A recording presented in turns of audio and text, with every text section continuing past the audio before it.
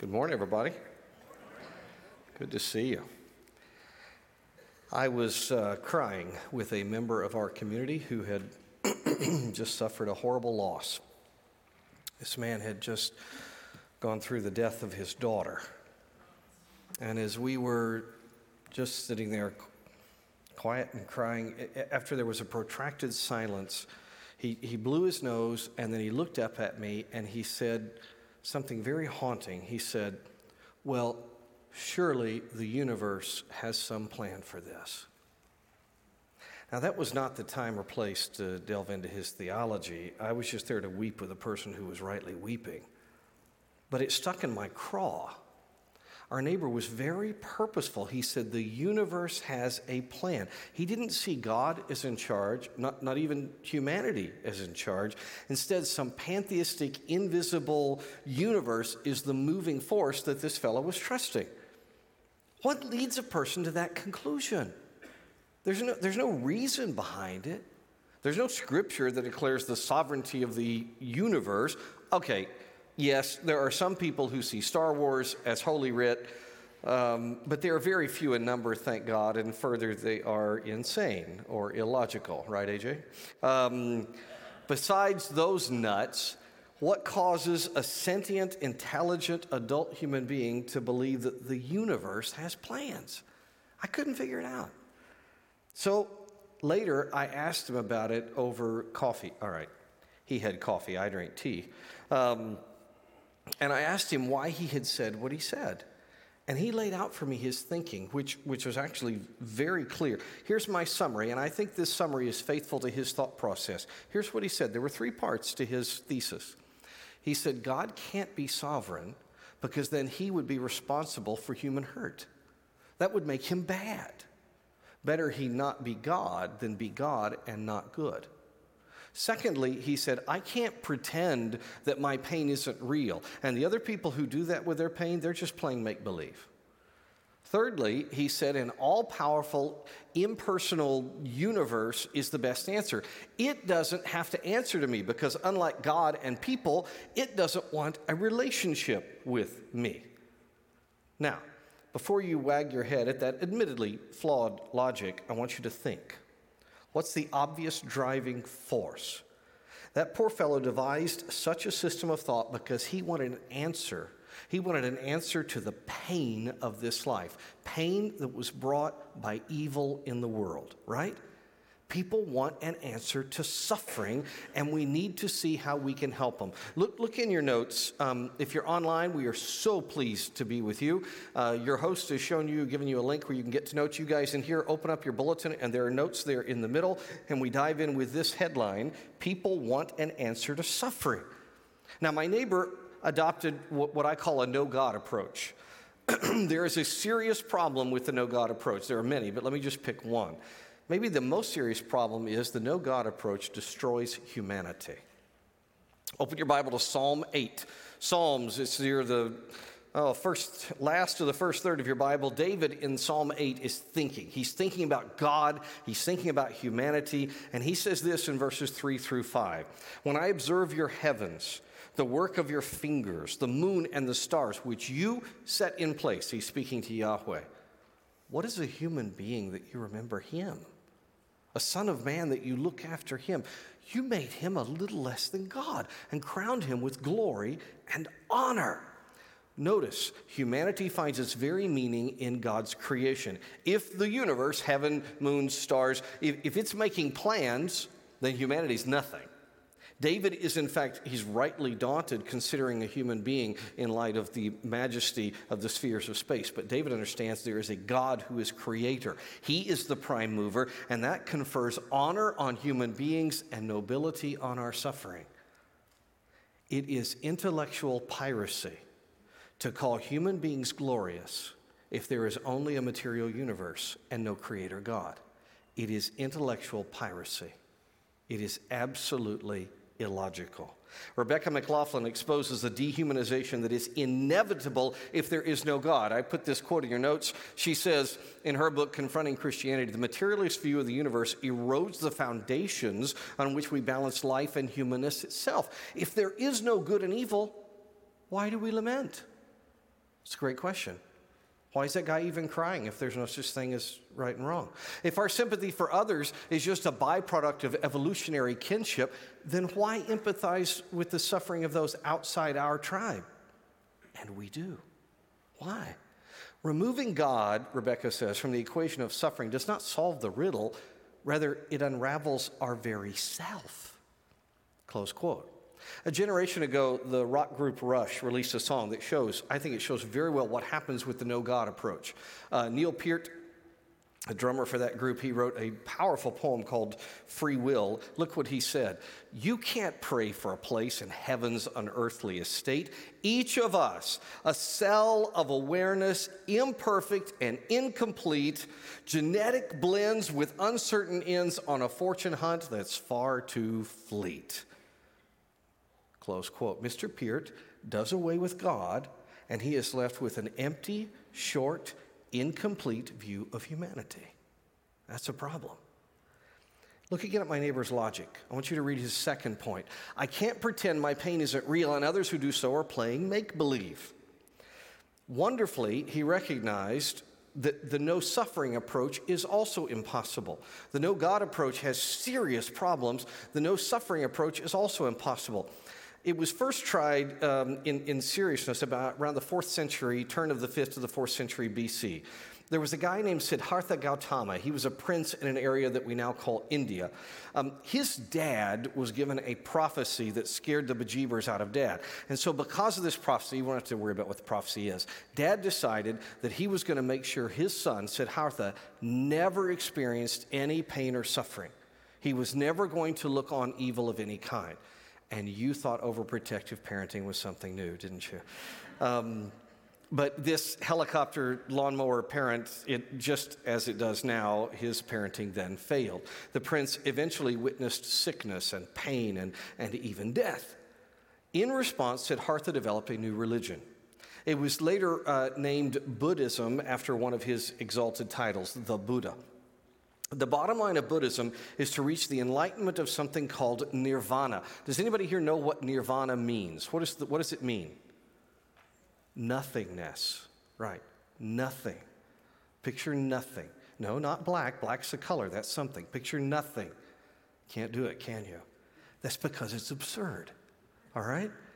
Nirvana is not a dimensional place. It's not like you hear in Western advertisements where, let's achieve nirvana. It's not heaven. It's not a dimensional place. It is no place. It is nothingness. And Buddha said that nothingness is the only way to avoid the reach of suffering. Now, I know it's absurd. That train of thought is insufferable in every meaning of the term. Look at Isaiah's poetic summary here. We all growl like bears. This is from Isaiah 59. We all growl like bears and moan like doves. Here between the Garden of Eden and heaven, all human beings suffer and moan. It is inevitable, and anyone who says differently is selling something. Just consider Siddhartha. You know what's the saddest part of his story, I think? He became just like his father. He really did. That's why he just became his father. He tried to hide all the realistic bad news of life. In fact, he was even worse than his dad because Buddha's nirvana actually demands a detachment from all reality. Jonathan Haidt is an atheist Jew. I quoted him last week in this series. I'm going to quote a different of his works. This one's called The Happiness Hypothesis. He said this about the no-suffering approach to life. Haidt said, when I began writing this book, I thought that Buddha would be right. His diagnosis of the futility of striving felt so right, the promise of tranquility so alluring. But in doing research for the book, I began to think that Buddhism might be an error. Research proves that even people in painful situations tend to live meaningful lives. Instead of limiting suffering, non-attachment, he's talking about nirvana, detachment from reality, seems to deprive us of meaning. Just as plants need sun, water, and good soil to thrive, people need love, work, and a connection to something larger, close quote. Now, I do see some problems with that book, but Haidt is correct here. The no-suffering approach is insufferable. It is literally nonsensical, and like the no-God approach, it reduces humanity to nothing. One more time, I want you to look at my friend's thesis. Look at his third point. An all-powerful, impersonal universe is the best answer. It doesn't have to answer to me because unlike God and people, it doesn't want a relationship with me. He decided the pantheistic force was the best solution. Now, when we were having tea, I shared with him that I thought that was flawed because I said, you have left out a really significant truth. He said, what's that? I said, you've left out God suffers. God suffers. And he suffers for us.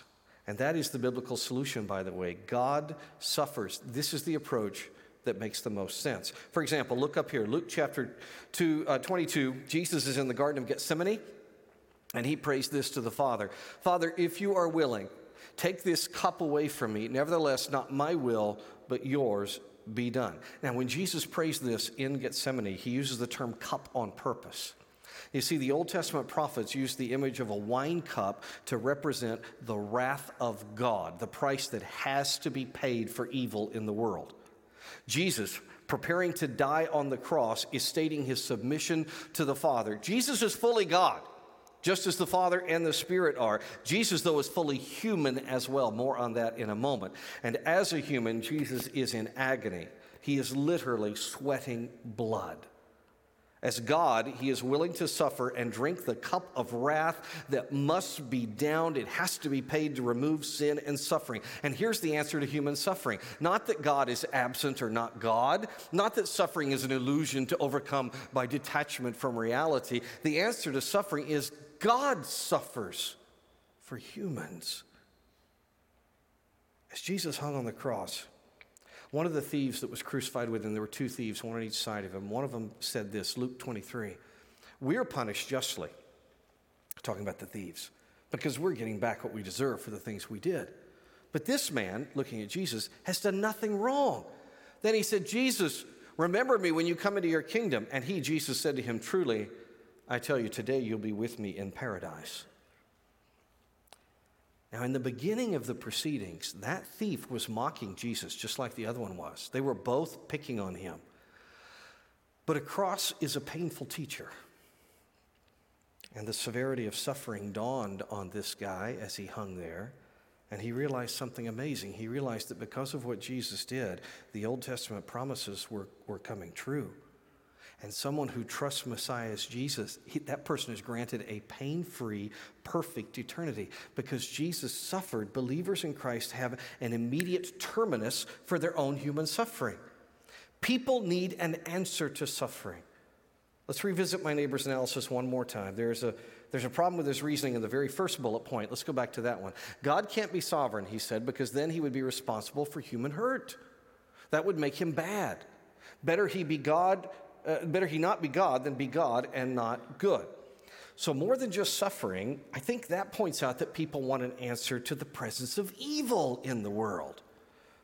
In that first point, by the way, my neighbor, he didn't know this, but he's following the thinking of two really, really sharp, famous thinkers. One is an old German named Gottfried Leibniz, and the other was a 20th century American philosopher, J.L. Mackie. The bottom line of Leibniz and Mackie's reasoning is that Christianity, what you people practice, it promotes a hateful God. If there is suffering and God doesn't stop it, then he is de facto mean. He's mean. We examine this in depth on the right side of your notes. Look on the right side of your notes. There's a few aspects to it. First, the standard reasoning that God is hateful makes mankind the measure of morality. And that's a big problem. There was a philosopher named Alan Plantinga. He showed this definitively in his book, God, Freedom, and Evil. Here's what he did. Look at this. Plantinga took Mackie's thesis that God can't be good, and he summarized it this way. This is a good summary of Mackie's and Leibniz's thesis. Here's the 4 parts that prove God can't be good. Number 1, God is omniscient. He knows everything. Number 2, God is omnipotent. He has all the power possible.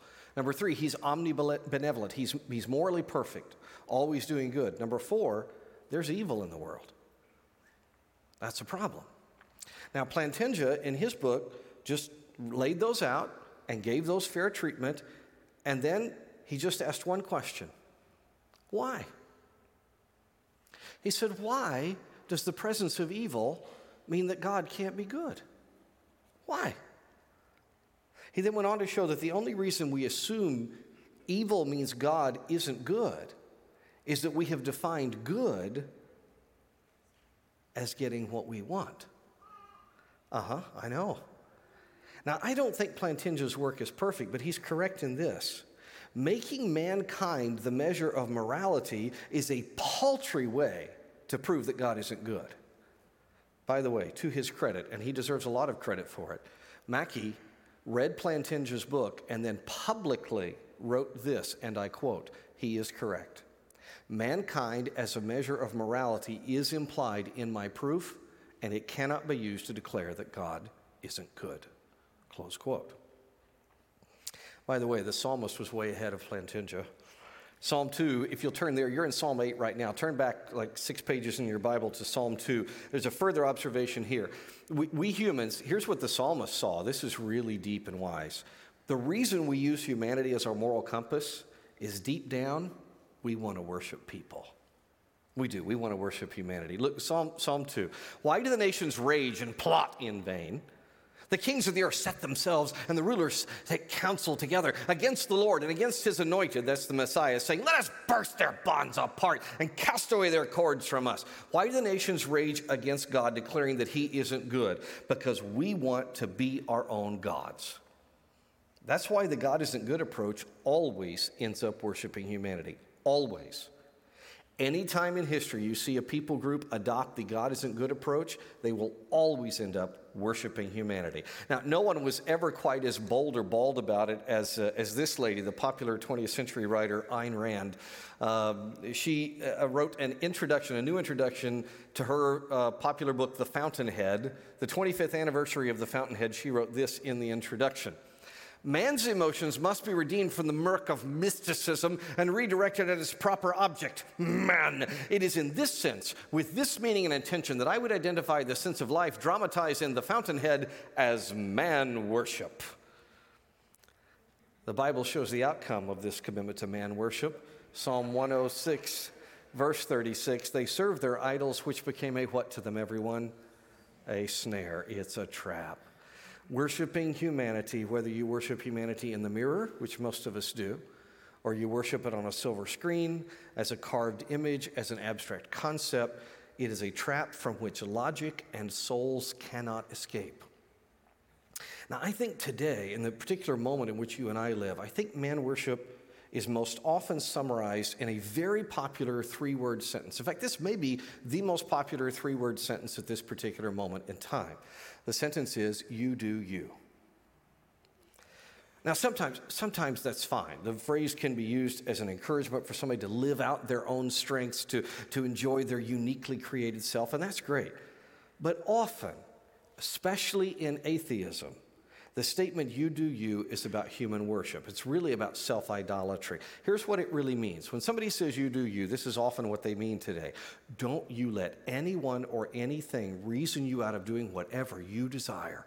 You do what you want because you are the arbiter of what is good. Close quote. The rich irony is that man worship's actually a religion. Something that the atheist Ayn Rand inadvertently admitted in her book. I don't think she ever realized what she had in her own book.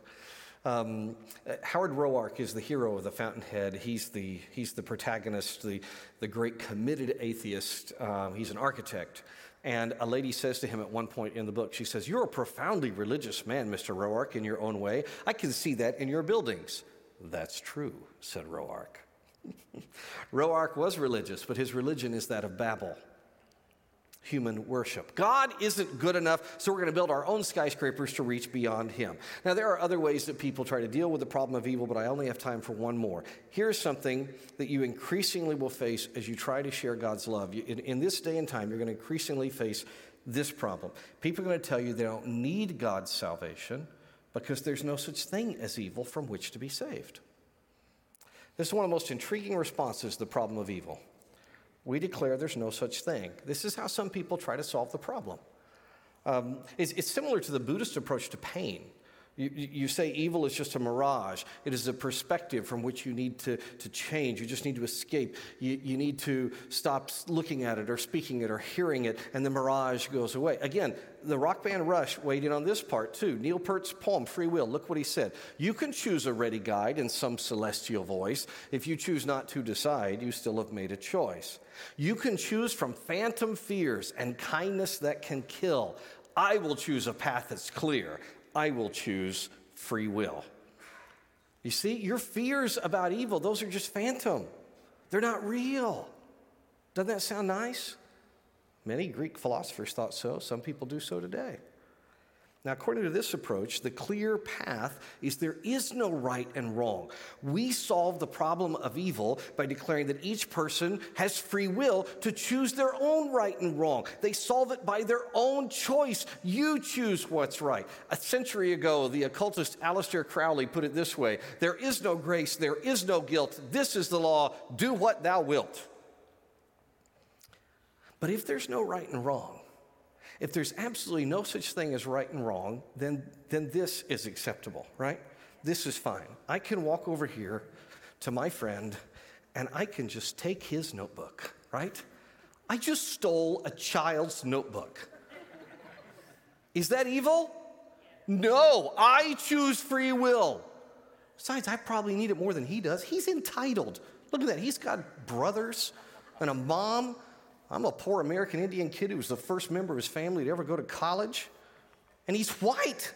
Actually, he's kind of dark looking. He's already been in the sun. Here, that's awful, isn't it? Give him a hand, please, for letting me steal his notebook. Right? That's terrible. But that is the inevitable end result of the thought that there's no such thing as right and wrong. That's the foolishness that ensues, which is why Proverbs 12:15 tells us this. Read it with me. Everybody, line by line. Proverbs 12:15. A fool's way is right in his own eyes, but whoever listens to counsel is wise. Rebecca McLaughlin writes a chilling summary of the problems with the there's no such thing as evil approach. Look what she says. If there's no moral agency of evil, then no act of moral courage is real either. If the ISIS judge who held Nadia Murad as a sex slave, raping and abusing her night after night, cannot be judged for his actions, neither can Harriet Tubman be commended for her courage as she risked her life night after night to help black slaves go free. If Larry Nassar, the U.S. National Gymnastics team doctor who's serving multiple life sentences for sexually abusing more than 250 young girls, cannot be held accountable for his callous crimes, then neither does Rachel Den Hollander, the first woman to accuse him, truly love her children. In summary, both the there is no evil and the humans define morality, both those approaches are irredeemably absurd. So let's consider the scriptural answer. Here's the biblical solution. God is. Turn your Bible to Isaiah 45. You're in Psalms right now. Go 5 books to the right. 1, 2, 3, 4 books to the right. Sorry. Don't go to Jeremiah's right out. Go to Isaiah chapter 45, and we're going to read verses 20 through 24. What we're going to read is a remarkably comprehensive answer to the problem of evil. And here it is. Come, God speaks, come, gather together and approach, you fugitives of the nations. Those who carry their wooden idols and pray to a God who cannot save, have no knowledge. Speak up, present your case. Yes, let them consult together. Who predicted this long ago? Who announced it from ancient times? Was it not I, the Lord? There is no other God but me, a righteous God and Savior. There is no one except me. Turn to me and be saved, all the ends of the earth, for I am God and there is no other. By myself I have sworn. Truth has gone from my mouth, a word that will not be revoked. Every knee will bow to me. Every tongue will swear allegiance. It will be said about me, righteousness and strength are found only in the Lord. All who are enraged against him will come to him and be put to shame. Like I said, this passage gives a remarkably comprehensive answer to the problem of evil, and it unfolds in stages. The first stage is where God calls out fugitives from reason. God calls people to reason with him. You see it, to think. Isn't that amazing? No other deity ever does that. The Lord says, come on over, let's have a little chat, right? Now, of course, part of God's communication here is pointedly sarcastic. I mean, he points out the absurdity of idolatry. Idols cannot speak, and thus they do fairly poorly in conversations with Yahweh, the covenant Lord who speaks. The God of all is begging people to come to his word and reason. You fugitives who have been taught that humans should define morality, you displaced persons who believe that there's no such thing as evil or good, come to the Lord's words. Let's think this through.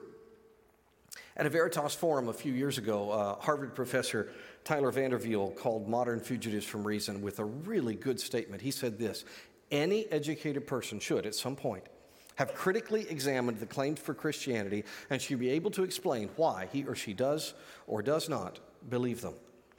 Close quote. A woman from our church added this, great letter to me, she added this. She said, Wayne, real truths are not often sought after in a world filled with sound bites and fake news. But since we are a church whose mission is to do the Great Commission, maybe we can grow into a church that produces strong reasoners, people who show from Scripture that God is, and he rewards those who seek him through faith in Jesus. Amen? God is, and he opens his word to fugitives from reason. Secondly, God predicts perfectly. Look at the next part of verse 21 again. Who predicted this long ago? Who announced it from ancient times? Was it not I, the Lord? Scripture is true. The predictive passages in the Bible are staggering, and every one of those prophecies has come true. I mean, I just picked a few geographic examples. These were literally just off the top of my head. Here's one. God promised that Simeon and Levi would never possess territory in Israel. That's what he prophesied. And hundreds of years later, that's exactly what came true. Simeon was absorbed by Judah, never had a territory of their own, and Levi was scattered throughout all the tribes. God said, long before there was such a thing as the Medes and Persians, God said, there is a guy by name, called him by name, Cyrus, and he is going to be my guy. He is going to be my servant who sends my people back into their homeland to retake possession of Israel. Guess what? That's exactly what happened. Except the only part God didn't add is that he would later be called by humans Cyrus the Great. He nailed it, even to the name. Here's another one. Hundreds of years before Jesus was born, God said the anointed, the Messiah, would be born in the little tiny hamlet of Bethlehem. And that is exactly how it happened. Now, of course, that brings up a question. I know you're asking it in your Neil Peart voice. How do God's perfect predictions help me with the problem of evil? Great. Thank you, Neil, for asking. He had a great voice. He really did. Let me answer you with a question. Okay, the question is, how do God's perfect predictions help me with the problem of evil? Let me answer that with a question. If I prove to you that I can hit a tiny bullseye repeatedly, I can hit that tiny bullseye, are you confident that I could responsibly then hit the much larger target? Yes or no? Yeah, if I can hit the bullseye, if I'm hitting that every time, I can surely hit the larger target. All right. In the same way, God predicts such specificity, such tiny targets. Bethlehem, Cyrus. If he can do that, surely he can be trusted with having a plan for the much larger issue of evil. And only God can satisfactorily deal with evil because God alone is Lord. Go on with verse 21. There is no other God but me, a righteous God and Savior. There is no one except me. The argument that humans should define morality is horrifying, even as it's hilarious. How do humans know what's right? The truth is, we make horrible gods.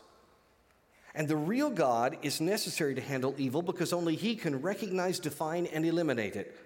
In his book, The Problem of Pain, C.S. Lewis pointed this out. He said, my argument against God, talking about before he became a Christian, was the universe seemed so cruel and unjust.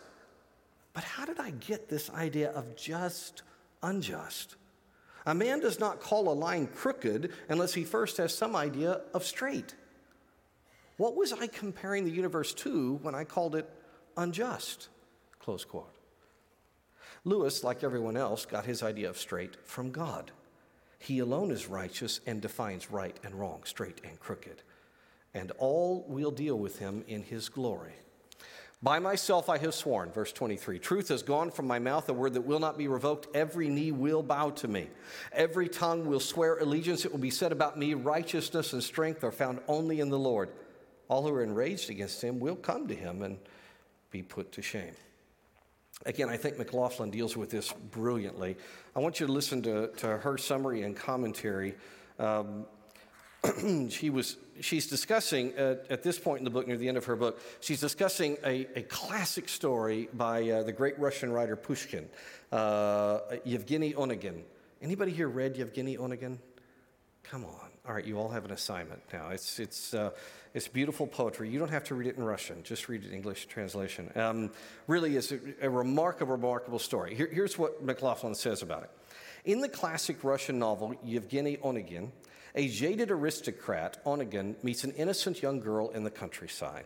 That girl, Tatiana, writes him a letter, offering him her love.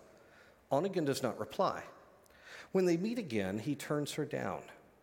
The letter was touching, he tells her, but he would soon grow bored of marriage to her. Years later, Yevgeny Onegin enters a St. Petersburg party and sees a stunningly beautiful woman. It's Tatiana. But now she's married. Onegin falls in love with her. He tries desperately to win her back, but Tatiana refuses him. Once that door was open, she offered him her love. Now it is shut. She says, for many of us, it's easy to reject Jesus now. Like Tatiana's letter to Onegin, his offer's touching. But we believe we'll be happier without such a commitment. We worry he'll cramp our style, so we move on with life and we leave him out in the spiritual countryside. One day, the Bible warns, we will see Jesus in all his glory, our eyes painfully open to his majesty. We will know in that moment that all our greatest treasures were nothing compared with him. And we will bitterly regret that decision, but it will be no more unfair than Tatiana's rejection of Onegin. If we accept Jesus now, we'll live with him forever in fullness of life we cannot imagine. If we reject him, he will one day reject us, and we will be eternally devastated. Close quote. Pushkin's book that you're going to read, Yevgeny Onegin, is so good that Tchaikovsky, one of the great composers of all time, he was very smitten with it. And he took Pushkin's poetry and he made it into an opera. I'm going to play the entire opera for you now. No, I'm not. Here's what I am going to play you. There's a point in his opera, Yevgeny Onegin, there's a point in his opera, and he captures this. By the way, Tchaikovsky's a believer in Christ, and he was doing more than just telling Pushkin's story. He was actually teaching Isaiah 45. This is the moment, I'm going to play for you, it's very short. This is the moment where Yevgeny sees Tatiana revealed in all her glory. Okay? Listen.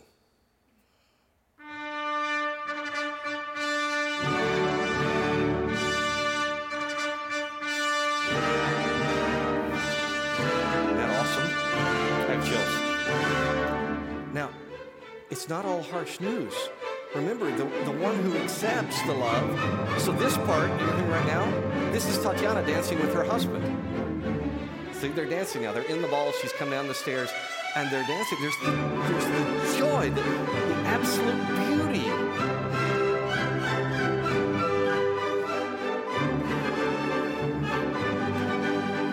That's great. Thank you. That moment of shock, when Jesus revealed as Messiah in all his glory, it doesn't need to be negative because God will save anyone who will trust him. Go back to Isaiah 45. There is no other God but me, a righteous God and what, everybody? Savior. There's no one except me. Turn to me and be saved. All the ends of the earth, for I am God. There is no other. God saves by becoming human. Jesus embraced all of what it means to be human, including suffering, so that he could be our Redeemer and our great high priest to help us in our times of suffering. Here, read with me from the book of Hebrews, chapter 2. You join me on the underlined text. It was necessary for him, Jesus, to be made in every respect like us, his brothers and sisters, so that he could be our merciful and faithful high priest before God. Then he could offer a sacrifice that would take away the sins of the people. You see, the answer to suffering is God suffers. The answer to evil is God is. Verse 18, since he himself has gone through suffering and testing, he is able to help us when we are being tested. We earlier referenced Larry Nasser and Rachel Den Hollander. I want you to listen to Rachel's testimony. This is at the Nasser trial. She says this, you spoke of praying for forgiveness, but Larry, if you have read the Bible you carry, by the way, he was in the courtroom with a Bible to which he had referenced. Larry, if you have read the Bible you carry, you know forgiveness does not come from doing good things, as if good deeds can erase what you have done. It comes from repentance and which requires facing and acknowledging the truth about what you have done in all of its utter depravity and horror, without mitigation, without excuse, without acting as if good deeds can erase what you have seen in this courtroom today. The Bible you carry says it is better for a stone to be thrown around your neck and you be thrown into a lake than for you to make even one child stumble, and you have damaged hundreds. The Bible you speak of carries a final judgment where all of God's wrath and eternal terror is poured out on men like you. Should you ever reach the point of truly facing what you have done, the guilt will be crushing. And that is what makes the gospel of Christ so sweet, she said, because it extends grace and hope and mercy where none should be found, and it will be there for you. I pray, Rachel said, that you experience the soul-crushing weight of guilt so you may someday experience true repentance and true forgiveness from God, which you need far more than forgiveness from me, though I extend that to you as well.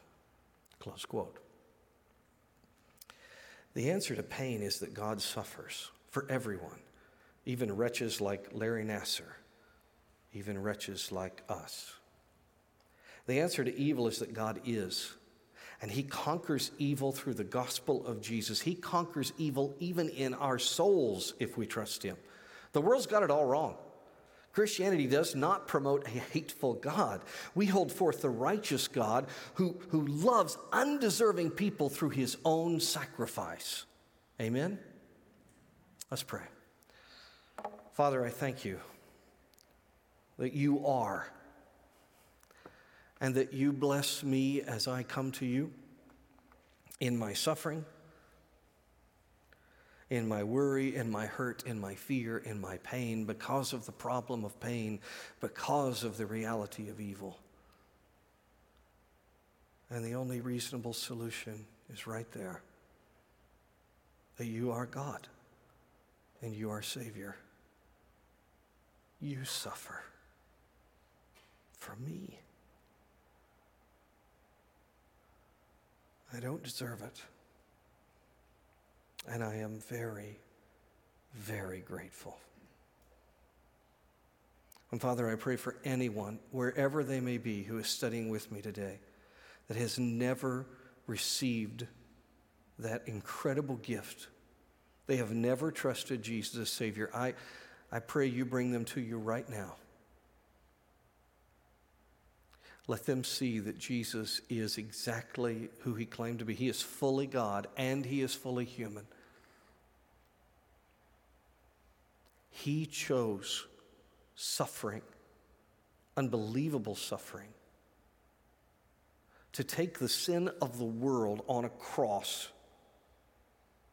And he rose from the dead, conquering even death, so that if you trust him, you follow him and you have eternal life. If you've never done so, receive that right now. Rachel Den Hollander's right. You've got to start at the beginning. You got to be, Lord, just tell God, I am a sinner. I can't define morality. That is hilariously absurd.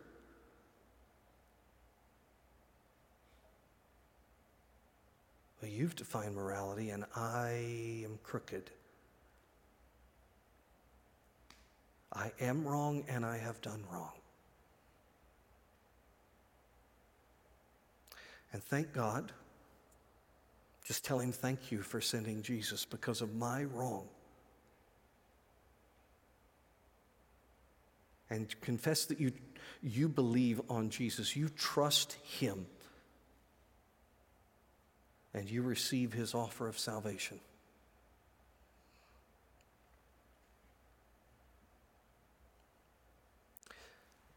If you're online, please say something to your host. If you're here in the auditorium, everybody else is still praying. Just raise your hand if you trusted Jesus as Savior. I want to rejoice with you. That's great. Father, thank you for these believers in Jesus, both new and old. What an honor to get to be with them. And I look forward to the day where we will all dance to Tchaikovsky. In Jesus' name, amen.